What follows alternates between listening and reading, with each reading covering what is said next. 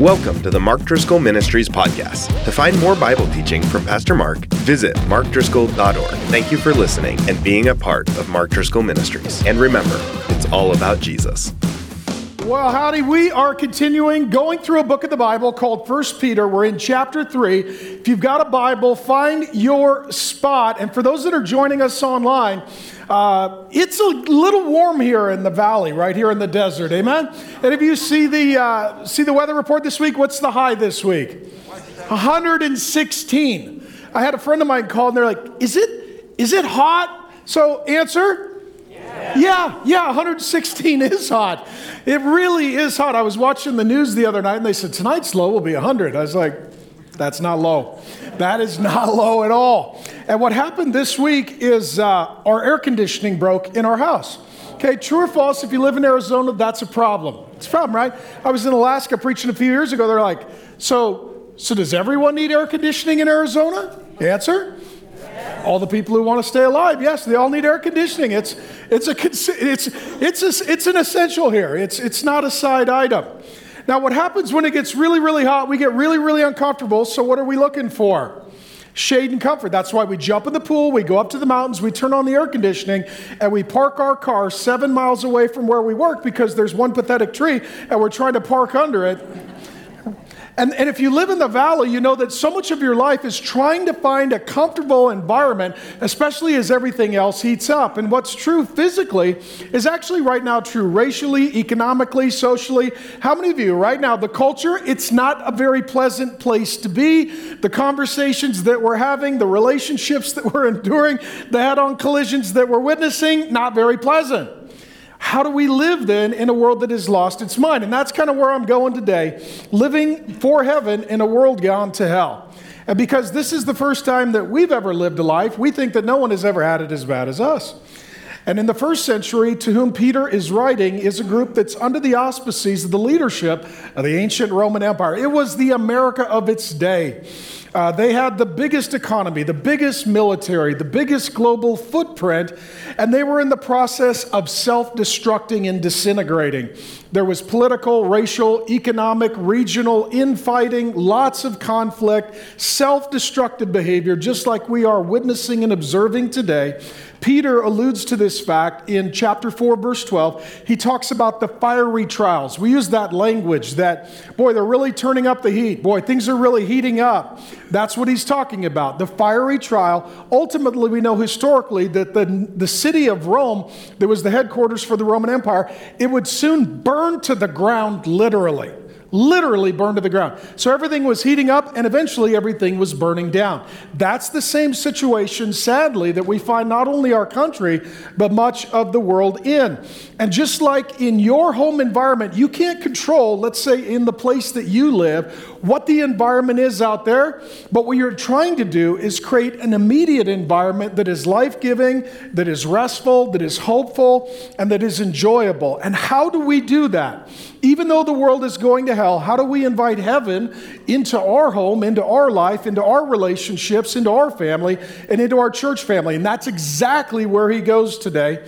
And so he starts with this in 1 Peter 3, that heaven and hell start in this life.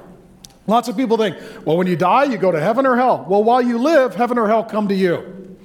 It's a both and. It's not just that you die and go to heaven or hell. It's that where you're alive, heaven or hell come to you, and then eventually you go to one of those. But your life can either invite heaven or invite hell. And a lot of it depends on how we treat one another. So help me get the word out. Let's be nice.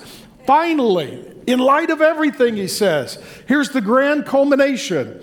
All of you, so no exceptions, have, and then he has this punch list of do this, don't do that.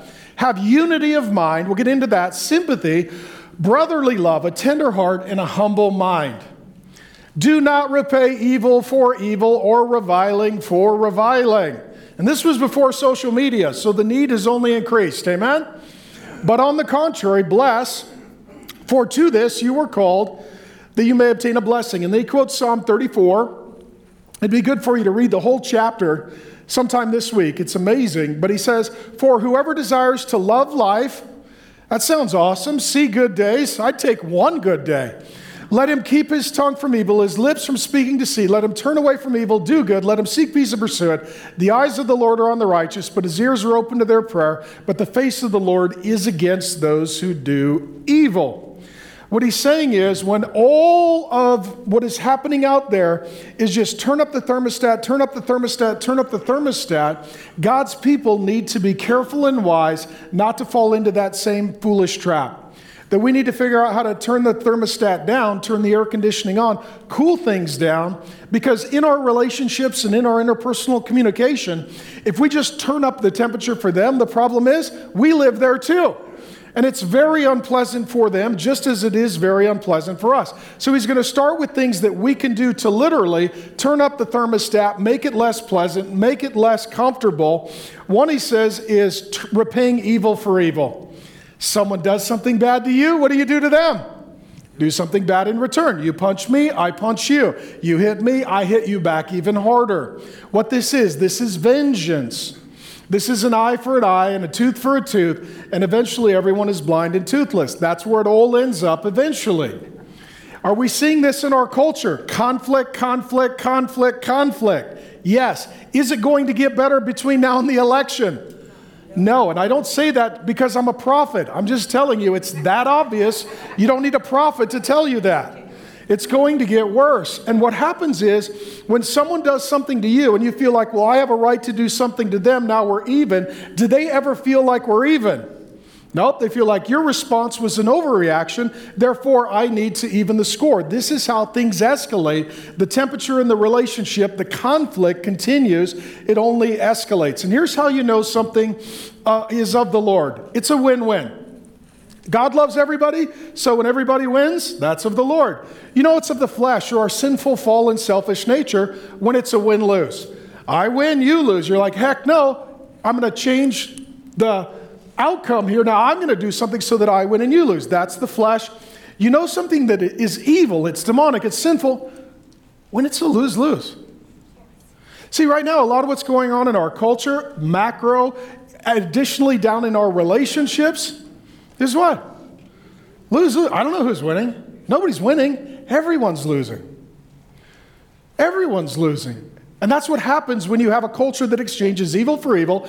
And then part of it as well, that's your works. And then he talks about your words, reviling for reviling. These are your words. Oh, you said something nasty? I'll say something nasty. You commented on my social media? I'm going to comment on your social media. You called me a name? I'm going to call you a name. How many of you have fallen into this trap in the last 15 minutes? It happens, right? Right now what we're seeing is we're seeing all of the conflict come into our relationships. Now we're arguing with our spouse. Now we're arguing with our kids. Now we're arguing with our friends. Now we're arguing with our coworkers. Now we're arguing with our brothers and sisters. And all of a sudden we see that as he articulates it here, the tongue speaks evil and deceit. It's attacking reputations, it's attacking character, it's misrepresenting information, it's maligning of others. Many of the problems that we're having right now are happening for this simple reason, just the way human beings treat each other. I mean, civility is dead. Any intent of trying to assume the best or at least restrain immediate judgment is altogether gone.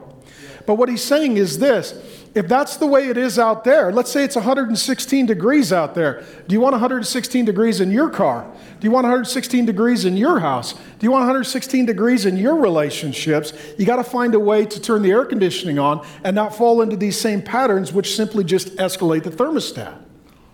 And it's really, really crucial. We're seeing lots of conflict, and I'm just telling you that I don't think things will be improving anytime soon, and God's children have an opportunity to not let all that is out there affect all that is in their life practically.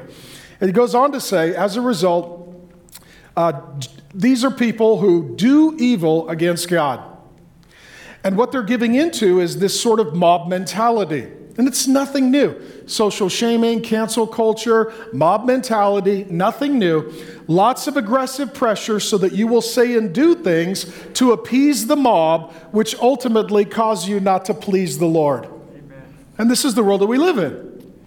This is the world that we live in. And so the question is, if this is how people are conducting themselves as the children of God, how should we conduct ourselves so that we're not literally living in what feels like an internship for hell, but we're inviting the culture of heaven into our daily lives and relationships? And he gives us a list of 7 things. Number 1, unity of mind. All right, this doesn't mean that we agree on everything. How many of you are married? Married? Okay. Do you agree with your spouse on everything? You do not. I don't. Grace and I disagree on some things. Okay, so pray for her. She obviously is wrong and has some areas to grow. Okay, but she's in process, and so the struggle is real, but I hang in there, because I love her. See you all chuckle. We can have a relationship with people that we don't agree on everything with. Because even in a church, the only place that people agree on everything is a cult. Just so you know that. If you walk into a place and they're like, man, everybody agrees on everything, you're in a cult. Get out as soon as possible. They're making Kool-Aid. They got white shoes that are your size. It's all going to go bad. I'm just telling you, there's a bad ending. In any group, this can be your family, your friends, or church family, you can have unity of mind without having total agreement on everything. Unity of mind comes around a few things. Number 1, the relationship matters more than the issues. It does. It does. Whatever issues are going on, those are important, but the issue that really is most important is the relationship. And what we're seeing now is on almost any issue, the sort of outrage of the moment, people are burning their relationships to the ground over an issue, and eventually the issue is not going to be quite such a big deal. Therefore, the relationship should always be the big deal. Always be the big deal. Another way that we have unity of mind is something that I call open-handed versus closed-handed issues. These things are really important. So for us who are Christians, the Bible is true. Jesus is God. Forgiveness of sin and eternal life only come through Jesus. Secondary issues, political party, where you're at on all kinds of social issues, all of these secondary things, they're not unimportant, but they're certainly not this important, because different people who believe different things are still going to be with you in heaven forever if they agree on these things.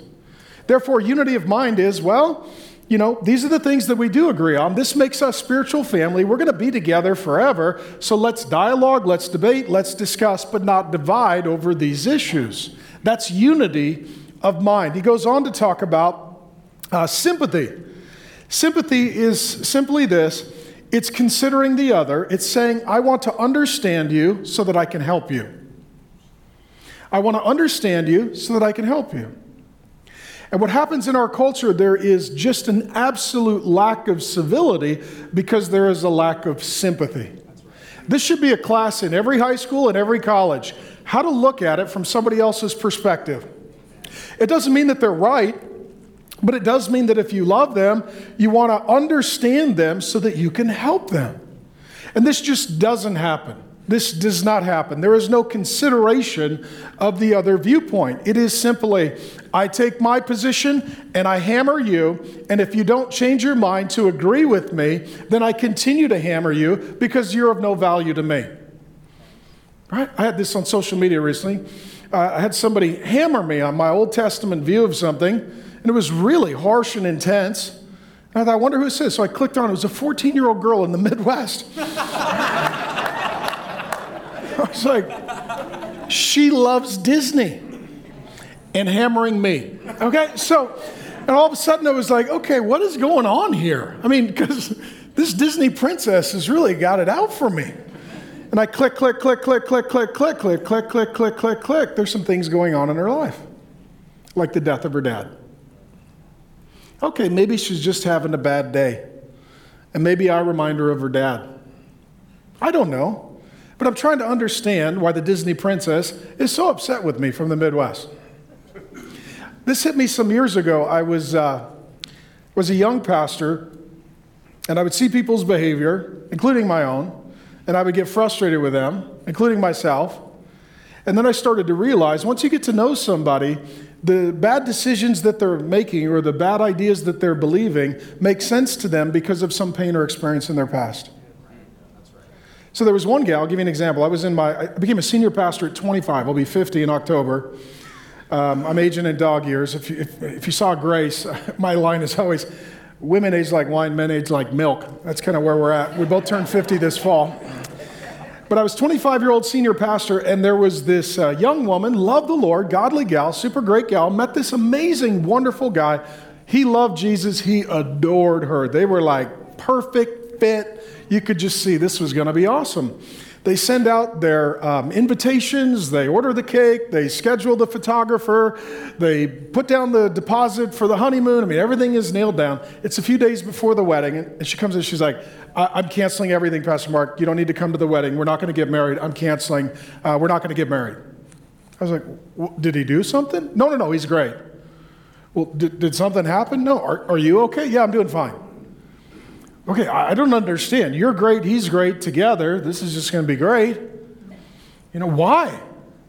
And I started asking her, what's going on? She says, my mom's been married and divorced 7 times. She said, in addition to having 7 men in my home that I called dad growing up before high school, my mom also moved in other men who weren't my dad. She said, I'm just really scared to trust any man. And I'm really scared to get married, and I'm scared to bring children into this world because I don't want them to go through what I went through. You know what that is? That's brokenness that needs to be healed. Oftentimes, when you get to know who someone is, not just what they believe or how they behave, all of a sudden, their actions or their attitudes that make no sense to you, now you're like, okay, now I understand. It doesn't mean I agree, but I understand. And if I understand you, now I can help you, okay? And what this means is we're too busy trying to win arguments. We need to be worried about winning people. It takes no sympathy to win an argument. It takes a lot of sympathy to win a person. Because I need to understand you so that I can help you. And what he's talking about here is, in the context of relationships, sympathy. He also talks about brotherly love. And what this is caring for people who belong to the Lord Jesus Christ, his spiritual family, like you would members of your own family. That we've got a physical family that we're born into. We have a spiritual family that we're born again into. And the Bible uses this language of loving each other with brotherly love. Any of you ever had any conflict with a sibling? Amen? Can we just be honest and say yes, even if they're here with you today? We have conflict with our siblings, right? But what we have is a commitment to our siblings that is greater than a conflict with our siblings. And love simply means this: I'm going to seek to do what is in your best interest. That's what love is. And love is not like. Does it say like one another? Is it possible to like everyone? No, some of you are like, no, Pastor Mark, I don't even like you. Okay, thank you for illustrating my point. It is impossible, because liking someone is dependent on them. Like, you're like, I don't like you. Why? Because you're you, and I don't like that. Okay? Love is not based upon them, but upon him.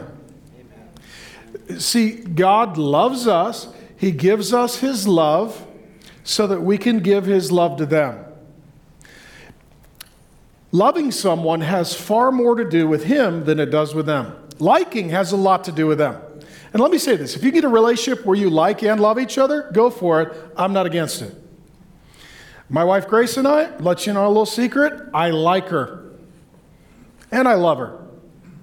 But are there times, even in marriage, with the people that we really care about the most, that we still love them, but we're having a hard time liking them?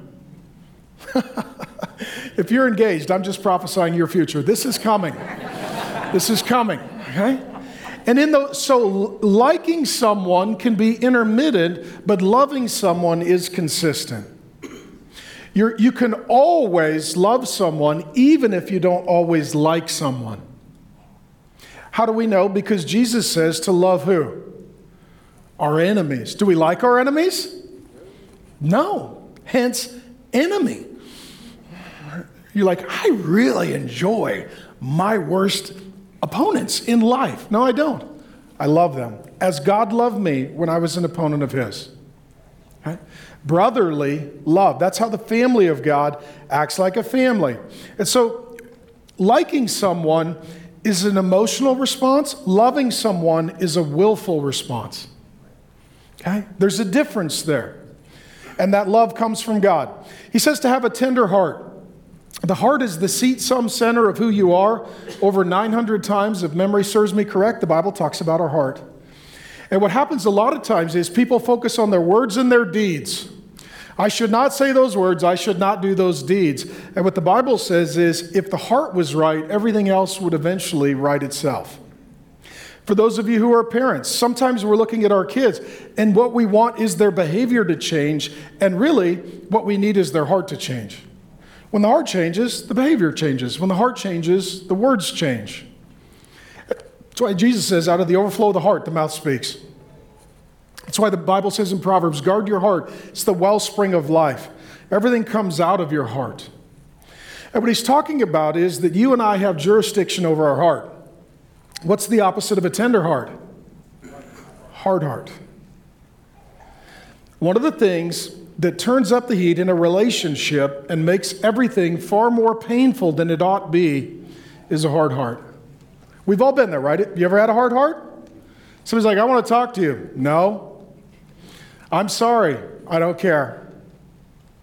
What can I do to make it up to you? Die. That's a hard heart. That's a really hard heart. You're in a bad place. What would you like to do for date night? Date someone else. Hard heart. Hard heart. Do you guys get the illustration here? It's hard heart. You know you're dealing with someone that has a hard heart when you're like, there's nothing I can do. It's not going to make any improvement. You and I have jurisdiction over our heart. Sometimes we got a broken heart. Sometimes we got a fearful heart. The Bible talks a lot about the heart. What he says is that what we need to have if we're going to have any sort of health in our relationships is what kind of heart? Tender. So you say, but you don't understand. Okay, what I do understand is this, that God has access to your heart and that God could change your heart. That's why one of the great prayers in the Bible is we go to God and he gives us a new heart. A new heart. And this is where before you deal with them, sometimes you got to take your heart and you got to bring it to him. Lord, I know if I go talk to them right now, it ain't going to be good. Lord, I know if I say what I'm thinking and feeling, it's going to be literally shooting them in the soul. So God, here's what I need. I need you to help me have a tender heart so that when I go to them, I go to them with your heart. Okay, God's heart toward us, is it tender? It is. It is always tender. The God of the Bible never has a hard heart toward his children. That's why we can always run to him and never be afraid of him. It's not like, I don't know who I'm going to get today. He may be just really done with me. No, he's always got a tender heart. That our God has a tender heart and he has access through the Holy Spirit to change our heart. And if you are having a hard time in relationship with someone because your heart is hard, before you work on that relationship, you need to bring your heart to God and really have that relationship with God prepare your heart for your relationship with them. Now, the reason we don't like this is because it means that we can't just say and do whatever the heck we want. But if we do, we get the world we live in, and none of us is enjoying that either. He talks about a humble mind. A humble mind.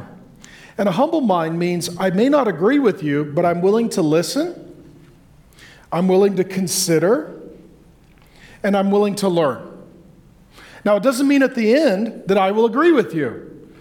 But I've heard you, I've considered you, I've respected you, and then whether or not I agree with you is not contingent upon whether or not I treated you with any dignity, value, and worth. Okay? And a humble mind says this, I could be wrong. And let me just say right now, it doesn't matter what news outlet you listen to, there is not a humble mind. Some of you are like, no. My channel, those are the humble-minded people. No, they're not.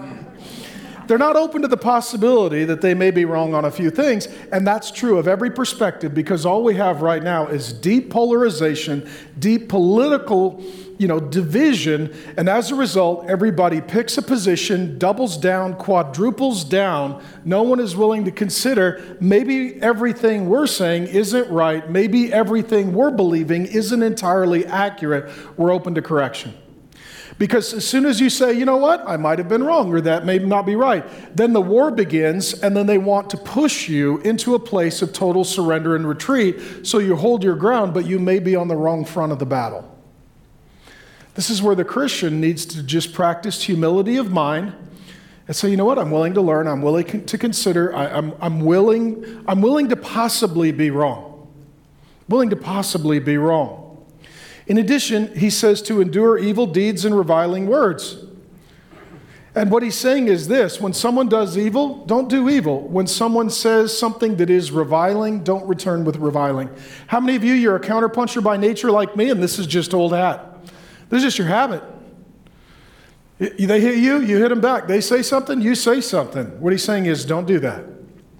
Respond to him, not to them. How many of you have said something in the heat of the moment that ultimately long-term caused you a lot of pain that could have been omitted had you just restrained your tongue? Any of you ever posted something and then the Holy Spirit shows up 15 minutes later? You're like, that was a dumb idea. But then it's too late because there it is. Some of you are like, Pastor Mark, I've Googled you. You've done this 1,000 times. I know. That's why I'm giving you this illustration. Please prevent the pain that I have endured, because I love you. But we've all done this, right? What does this do to a marriage relationship? What does this do to a parenting relationship? What does this do to relationships within the family of God? Turn up the heat, turn up the heat, turn up the heat. Here's what I don't need when it's 116 degrees outside: a furnace. Right? All we're doing is just literally taking the fire and the heat and the flames of hell and pulling them up into our relationship so that we make that person uncomfortable. But the problem is, we live there too. It's a miserable place to be. That's what people are missing, and that's what Peter is teaching. And then he says instead to do good and bless others. To do good and to bless others. How do you know that you have forgiven someone? You can bless them. How do you know that you are loving someone? You can bless them. If I came to you, I just want the Holy Spirit right now to bring to mind someone. Do you have a face? Do you have a name? You're like, oh, not them. Okay, then it's for sure them. That's who we're talking about, right? You're like, okay, bless them. You're like, I do no, not them. Does bless mean stab in the Greek? What, no, no, it doesn't. Bless them. Bless them. You know that you love someone when you bless them because you remove yourself from the center and you let them be at the center. I'm not going to do what is best for me. I'm going to do what is best for you. You know that you've forgiven someone when you can bless them because God not only loves us and forgives us, we know that he loves and forgives us because he blesses us. God has blessed me richly. It's where I know that he loves me and he's forgiven me. Sometimes blessing someone is doing something that benefits them at your expense. Sometimes blessing someone is speaking well of them when you could speak ill of them. Sometimes blessing someone is not saying or doing anything. It's just like, you know what? I'm going to absorb that. I'm not going to respond.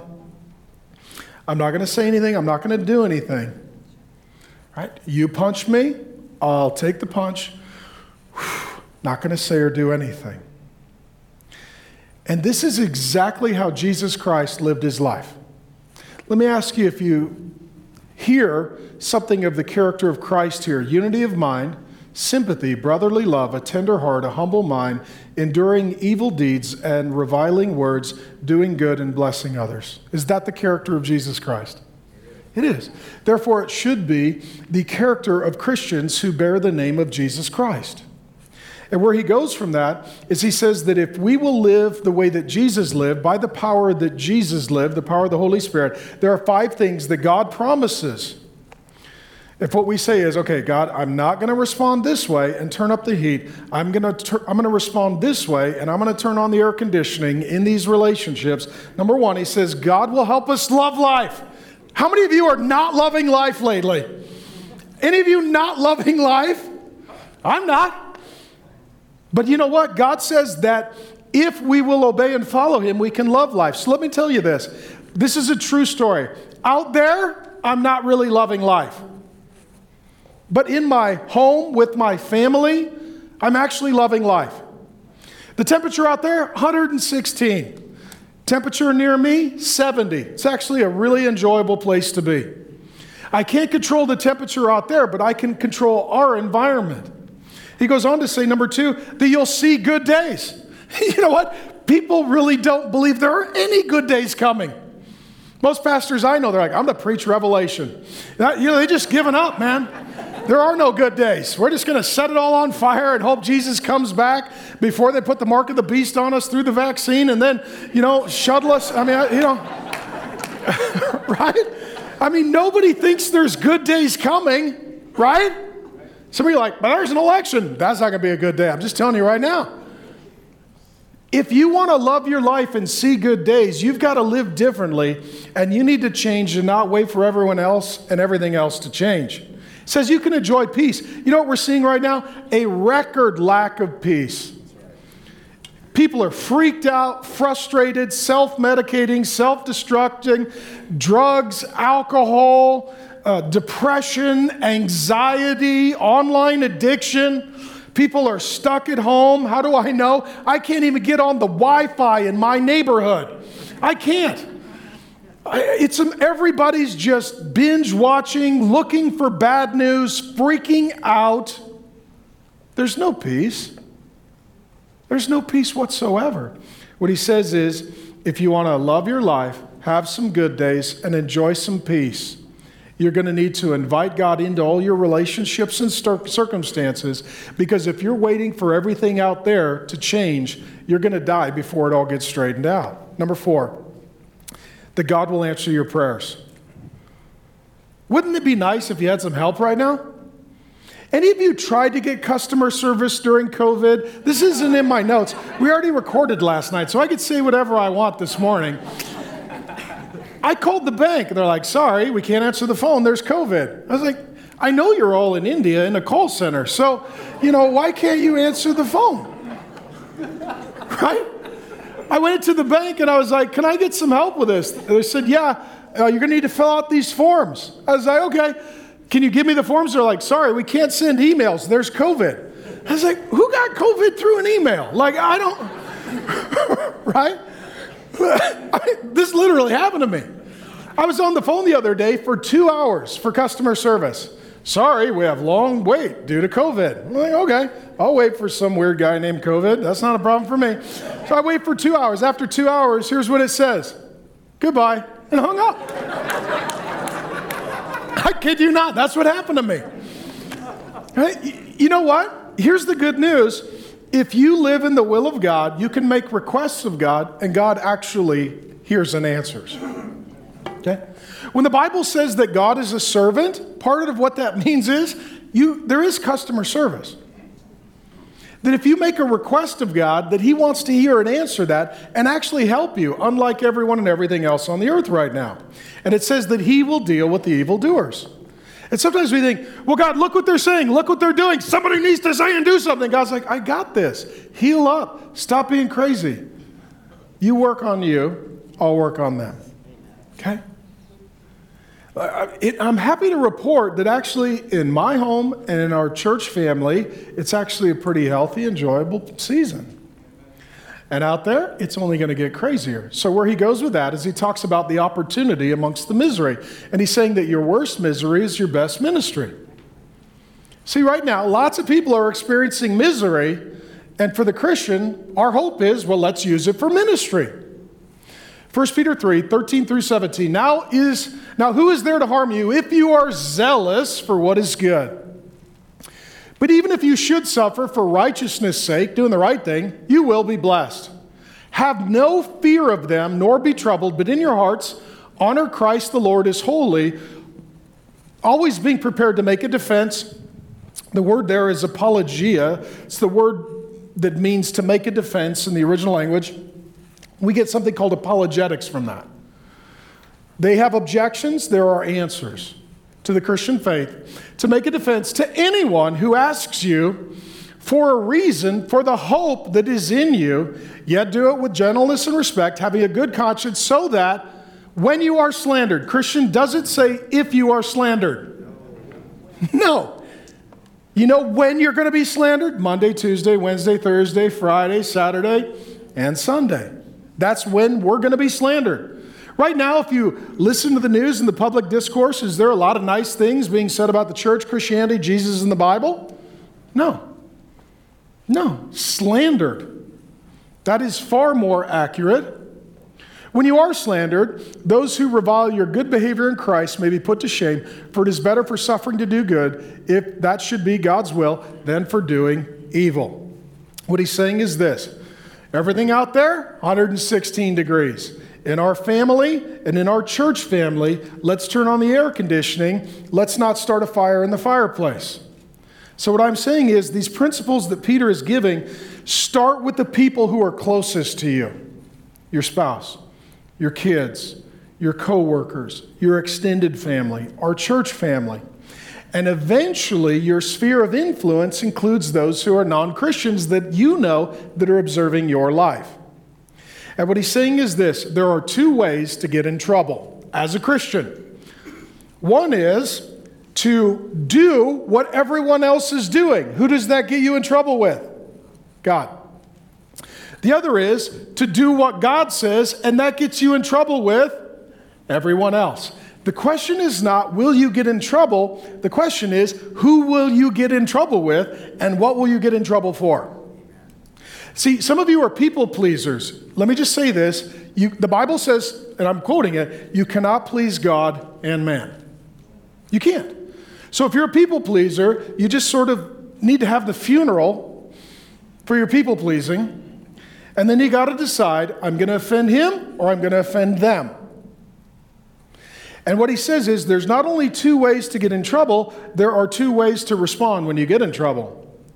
One is to pull into your heart fear of them. Fear of them. Fear of them means you're worried about what they're going to say. You're worried about what they're going to do.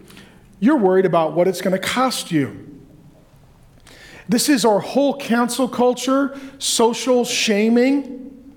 This is just the constant buzzing of the swarm on social media and in media, just coming together to see who we can pressure so that they will deny what they believe, that they will change what God has said, that they will make adjustments and accommodations to avoid some sort of inconvenience or pain. On the other side, the second option is to honor Christ in your heart. So either fear of them or honor for him. And if you honor Christ in your heart, what it means is my highest commitment is to Jesus. Now, there are people who love Jesus and people who love to use Jesus.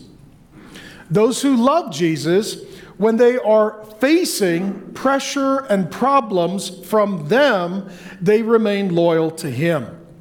Those who love to use Jesus but don't really love Jesus, as soon as the price gets too high here, they cease being loyal to him. We're seeing great apostasy, falling away, denial of biblical Christianity, and denial of Christ. And it is simply for this reason. There is more fear of them than honor for him. And let me just tell you this. It's cowardly. And coward is not a fruit of the Spirit. And coward is not an attribute of God. I was reading in Revelation recently, it talked about all the people who don't make it into heaven, and one of them is those who are cowards. Because you can't be a Christian and a coward. And what a coward does, a coward cowers out of fear of them, and a Christian honors out of love for him. And in the middle, how many of you, this feels like a vice that's squeezing right now? Does it feel that way? True or false? I don't mean to wake you up from your nap, but I would appreciate some feedback, okay? This is not the Librarians for Christ support group. This is a church meeting, okay? So are you feeling the squeeze? Yeah. All of a sudden it's like, I don't want to say anything. I don't want to do anything. I don't want to post anything. I don't want to like anything. Okay, well then you're part of the silent problem. Oh my gosh, so doing nothing got me in trouble. Unless you put up the hashtag, you're against the hashtag. Oh my gosh. Squeezing, squeezing, squeezing, squeezing, squeezing. What that causes is misery, but the opportunity is ministry. Because everybody's looking, okay, what are they going to say? What are they going to do? How are they going to respond? And what he says is that ultimately, under that pressure of misery is an opportunity for ministry. If the Christians respond differently than those who do not have Christ, then it proves that what we believe about Christ is actually true and makes a difference in our life. Martin Luther says it this way, where the battle rages, the loyalty of the soldier is proved. Everybody's tough in boot camp. Everybody's tough in boot camp. It's on the battlefield where we find out who the real soldiers are. Right now, our culture is at war. Political, economic, social, under it all, ultimately is spiritual. There is a battle, and the loyalty of the soldier is proved in battle. So a couple of things that he gives us, and the Bible says to endure hardship as a good soldier. Okay? Number one, your worst misery is for your best ministry. When you're feeling that vice squeeze between here's what the Bible says and here's what the world says. Here's what God tells me to believe. Here's what the world tells me to believe. Here's what God says that he requires regarding how I behave. And this is how the world wants me to behave. Under that pressure, there is great opportunity. There's great opportunity.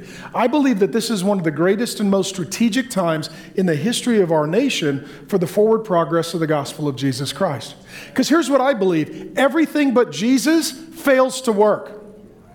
And so right now, if you're like, no, I trust in our political system. Well, that's adorable. You know, hey, the economy's gonna V. No, it's not gonna V. It's not gonna V. And if it does, it's not gonna V for you. So either way, you're in trouble. Anyone who is trusting in anyone or anything but Jesus, ultimately what he says is, will be put to shame. It doesn't work. And so while everyone is trying everything and everything is failing everyone, if the Christian stays with the Bible and Jesus, ultimately, Jesus always works. Not that we get the life that we want, but that we become the people that God wants us to be. Okay, number two. Your Christian convictions will be tested in life's battles. I'm just telling you that our culture is going to continue to trend further and further away from biblical Christianity. Now, there will be those who wave the Jesus flag, but they don't love Jesus. They love to use Jesus for their cause. Christ is not their cause, but their cause is a means by which they use Christ for their cause. That ultimately, the situation that we find ourselves in is that it is now fashionable, it is now popular to be against Bible teaching Christianity. True or false? Just online, I double dog dare you. This week on social media say, I'd like to post some things about sex in the Bible. It's only for married people. Get a helmet and a cup. It's going to start. And and marriage is only for a man and a woman. And there is such a thing as a man and a woman. Just start in Genesis 1, 2. Just page 1. Like, there's one God, there's a man, there's a woman. They have different bathrooms. They got married. And they had a relationship and no one else should. You're going to get blocked on social media. We're going to hit that in Romans 1. Come back on September 12th. It's going to be fun, at least for me. Okay? So number 3, connect before you correct. This is the hard part. We want to win arguments, not people. Our goal is to win people, not just arguments. You can win an argument without connecting. You can't win a person without connecting. All of what he's saying previously is, okay, don't act like this, act like that. Have a humble mind, have sympathy, love people, don't talk trash, don't name call. That's how you connect, so that then you can correct. He says, honor Christ as Lord in your heart, and then give a reason for the hope that is within you. What he's saying is, as people get to know you, and they know that you care for them, and that you have their best interest ultimately at heart, which is always Jesus and eternal life, and a life in the meantime by the power of the Holy Spirit. That's always what's best for people. That ultimately they will be more able to hear from someone who is connected with them, particularly if what is being communicated is correction for them. How many of you have tried to discipline someone else's kid? You ever done this? You ever seen just a total naughty brat, but you didn't know the kid? You walked up, you're like, somebody's got to parent this kid. True or false, that kid doesn't tend to respond because there's no connection, and you got to connect before you correct. Adults are just like kids. Unless I know you and I know you love me, I'm probably not going to listen to you. So the reason why we connect before we correct is not so that we can enable, not so that we agree, not because we're people pleasers and we have fear of man and we don't want to have any conflict or, heaven forbid, step on anyone's feelings, but ultimately because we want the best for them. And that means there will be some correction in their life to come to understand Jesus and the life that he gives. And I want you to know that I love you so that when I correct you, know that my correction for you is out of love for you. Not to defeat you, but to serve you. Number 4, live your faith, then explain your faith. The problem is if you speak your faith, but you don't live your faith, ultimately no one is going to listen or respect you. How many of us know that religious person, and to some degree, we've all been that religious person where you're telling people to do things that you're not doing. I remember this as a brand new Christian. I had a Bible study there one time. He's like, yeah, when you're married, you should pray for your wife. I was like, do you pray for your wife? He's like, well, so no, okay? Because she was with him. Okay, if she wasn't there, what do you think he would have said? Oh, praise the Lord, brother. Right? Don't tell people to live a faith that you're not living. Live that faith in front of them and then invite them to live that faith with you and explain it to them so they can. Okay? It's a lot easier to have Christian convictions than it is to have Christian disciplines. It's a lot easier to commit to something than to live for something. And so what he says is, live your faith and then explain it. And as you live your faith, people will actually, he says, to give an answer to everyone who asks. What does that presume and assume? People know you, they're watching your life, and then they ask. Sometimes they're like, hey, your wife doesn't hate you. How do you do that? Well, his name is Jesus. Yeah. Okay, your kids, they're sober and working a job and not posting horrible things about you on TikTok. How do you do that? Answer. His name is Jesus. You went through a really difficult season, and you didn't self-medicate or self-destruct, and actually it seems like you're doing pretty good. How do you do that? His name is Jesus. It's living your life, and here's the thing. Your witness, your testimony, if you're a Christian, isn't just all your victories. It's some of your defeats and struggles as well. So that they're like, okay, so you and your wife almost got divorced and now you're happy. Okay, now my ears are open. How do you make that pivot? Because my wife's got some paperwork she wants me to sign. Okay, so you had a strong-willed, stubborn, difficult, really problematic kid.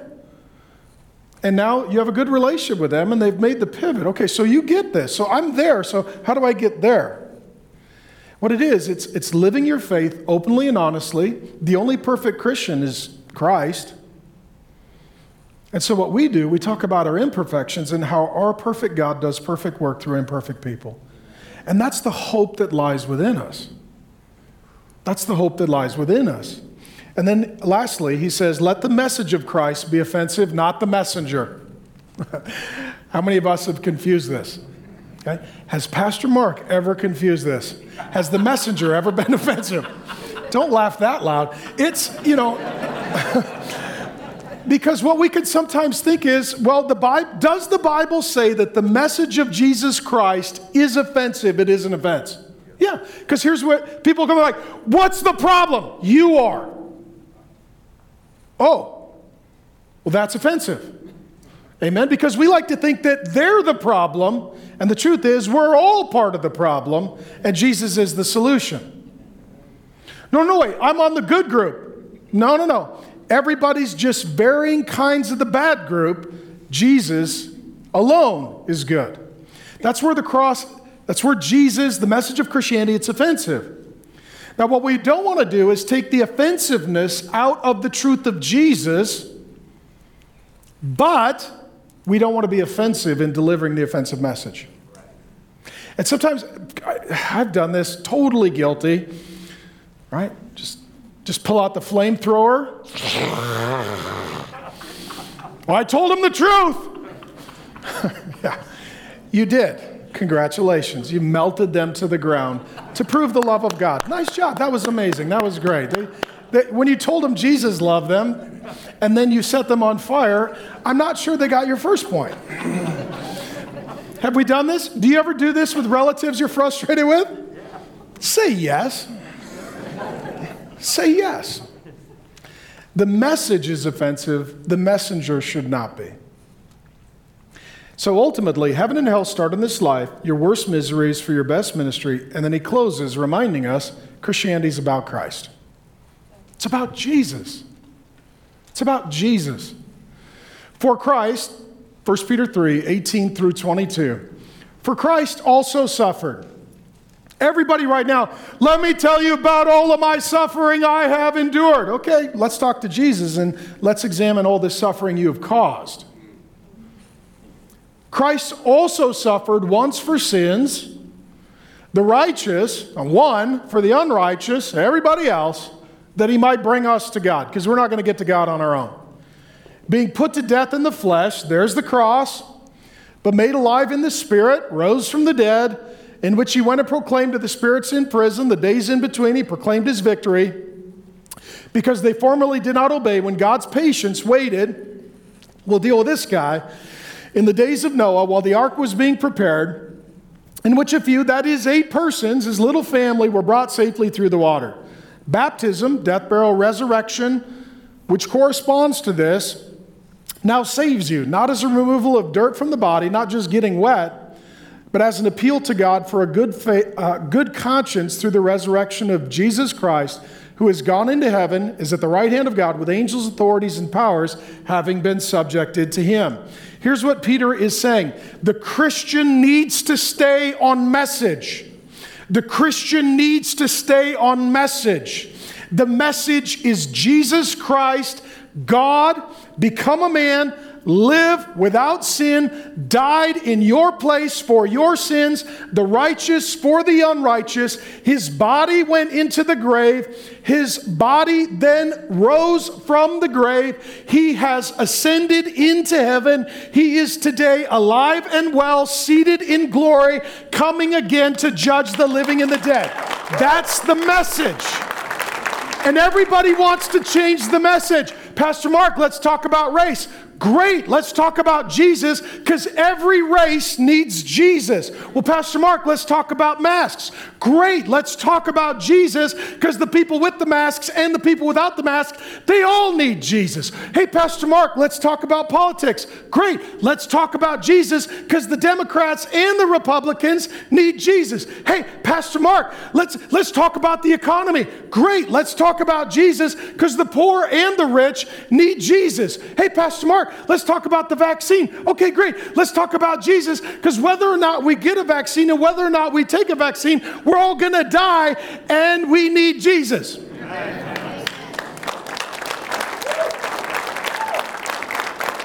I'm not saying that other things don't matter, but I'm telling you that one thing matters most, and it's the message of Jesus. That our world has got a lot of problems. And he's the only one who's going to fix them. And so he tells us about Jesus. I like this, by the way. I get excited about this. In a world of bad news, nice to have some good news. Jesus suffered for our sins. Jesus is righteous. Everyone else is unrighteous. Whatever cause you're on, whatever hashtag you've got, whatever parade or protest you are in, you are part of the problem. Amen. And he alone is the solution. Jesus is God who became a man to bring men to God. Jesus died for your sins. Jesus rose for your victory. Jesus rules over your eternity. And what he's saying is, if God can save Noah and his family, there's hope for you and your family. So let me close with the story of Noah. Crazy story. First man to sin. Let me just ask this. Have you received Jesus? Have you so busied yourself with all that is going on in the world that you have ignored the world that never ends? Are you so consumed with personalities and politicians that you have neglected to make your decision about Jesus Christ? The most important decision you ever make is about Jesus. The most important part of who you are is the soul that is made for relationship with Jesus. The most important day of your life is the last day of your life. If you don't know Jesus, you need to give yourself and your sin to Jesus. And the story of Noah is that if God can save Noah, God can save you. And if God can save Noah's family, God can save your family. The story starts all the way back in Genesis. Our first two parents, Adam and Eve, sin. Adam sins. All of humanity is descended from him. We're all sinners and rebels and selfish and foolish by nature and choice. God makes a promise that despite sin, he would send Jesus, the Son of God, to defeat the dragon and to deliver those of us who have fallen into sin. And then God waits 1,600 years. How many of you right now, you're sick of it? I'm sick of it. You say, sick of what? It. Pastor Mark, what's it? Everything. How many of you are sick of it? 1,600 years.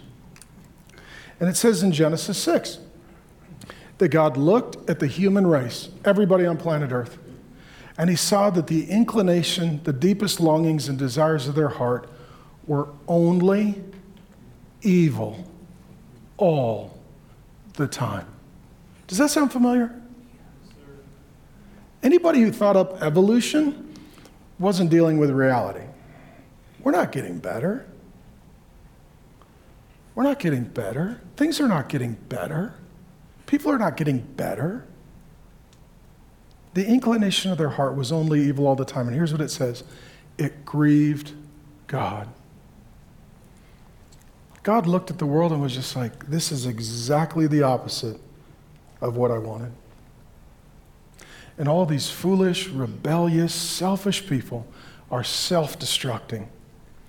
They are destroying themselves. They are destroying their marriages. They are destroying their families. They are destroying their communities. They are destroying their cities. They are destroying their nations. This is not what I made them for. This is what our enemy has recruited them for. And everyone was evil. And it says that there was a man named Noah who found favor.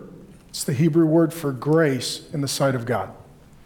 God looked and said, everybody is awful. I guess I'll love that guy and save him. And he did. And then he goes to Noah and he says this, I'm going to finally bring judgment. Finally bring judgment. Through water. It's going to be a flood in 120 years. How many of you, if God came to you and said, I'm going to deal with everything in 120 years, you wouldn't feel better? Right? People lived longer then. There was a lot more candles on the cake. Right? Like, okay? 120 years. So Noah, here's what I'm going to ask you to do, son. Build an ark, a big boat, 1.4 million cubic feet, large enough to house 520 railroad cars, shaped like a modern battleship. Okay, Lord, who's going to help? You got a few sons? figure it out. Okay. Question. Where does Noah live at this moment? He lives in Arizona. He's in the middle of the desert. He's nowhere near water. If you're new here, you just moved, anytime you go out to eat, do not order the seafood. Do not. Right? The water is so far away, it'll never be fresh. Amen? He's in the middle of the desert, building a huge boat. My question is, where does this kid get the wood? He keeps going up to Prescott. He keeps coming back down. This is complicated.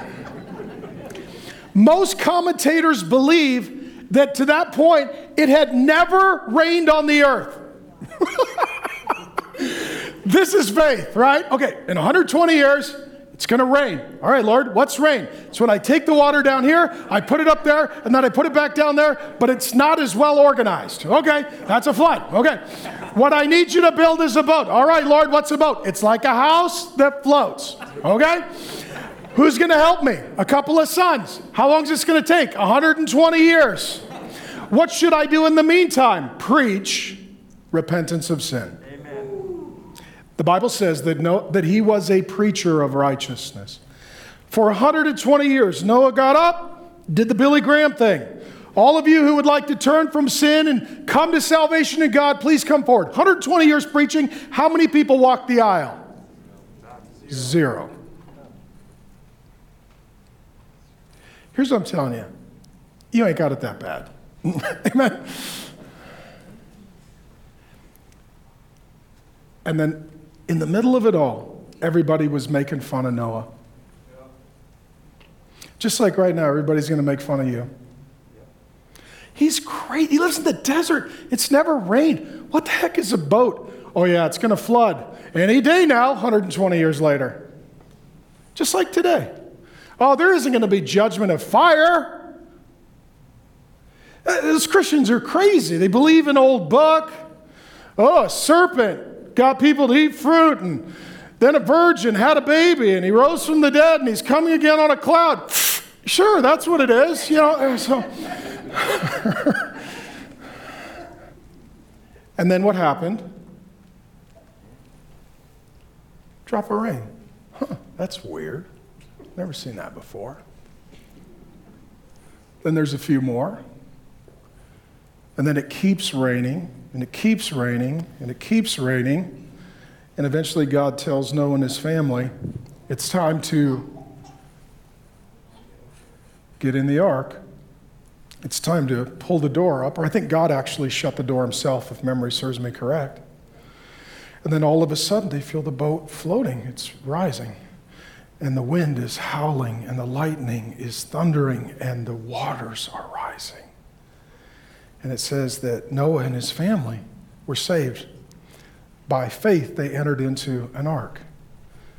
And then what they would have heard on the outside of the ark,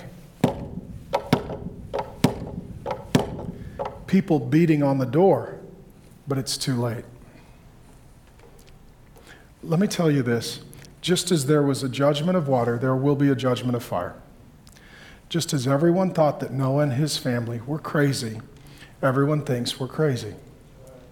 Just as the rain came, so the fire's coming. And just as they, by faith, entered into the ark, we trust that Jesus Christ is our ark. By faith, we enter into Jesus Christ, and we trust him to deliver us from judgment to life on the other side. Amen. And let me close with this. We'll bring the band up at this time, and I'll pray for you because I love you. Men, give me your heart, give me your ear. Why or how was Noah's family spared? Because Noah led them. If Noah didn't lead them, they would be like every other family.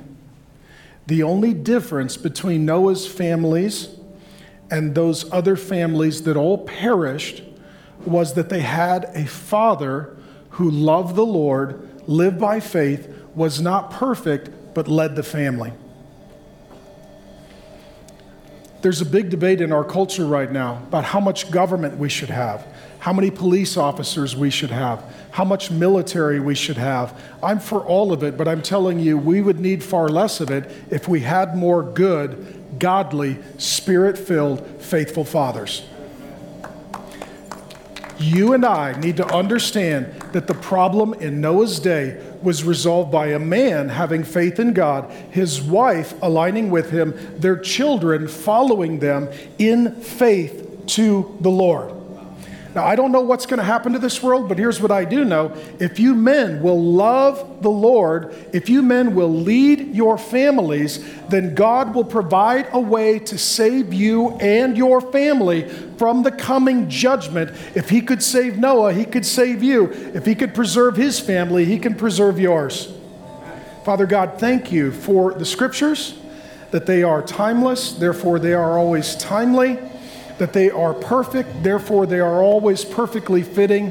And God, we acknowledge that we live in the days of Noah, that we live in the days of Peter, that we need the faith of Noah and we need the clarity of Peter.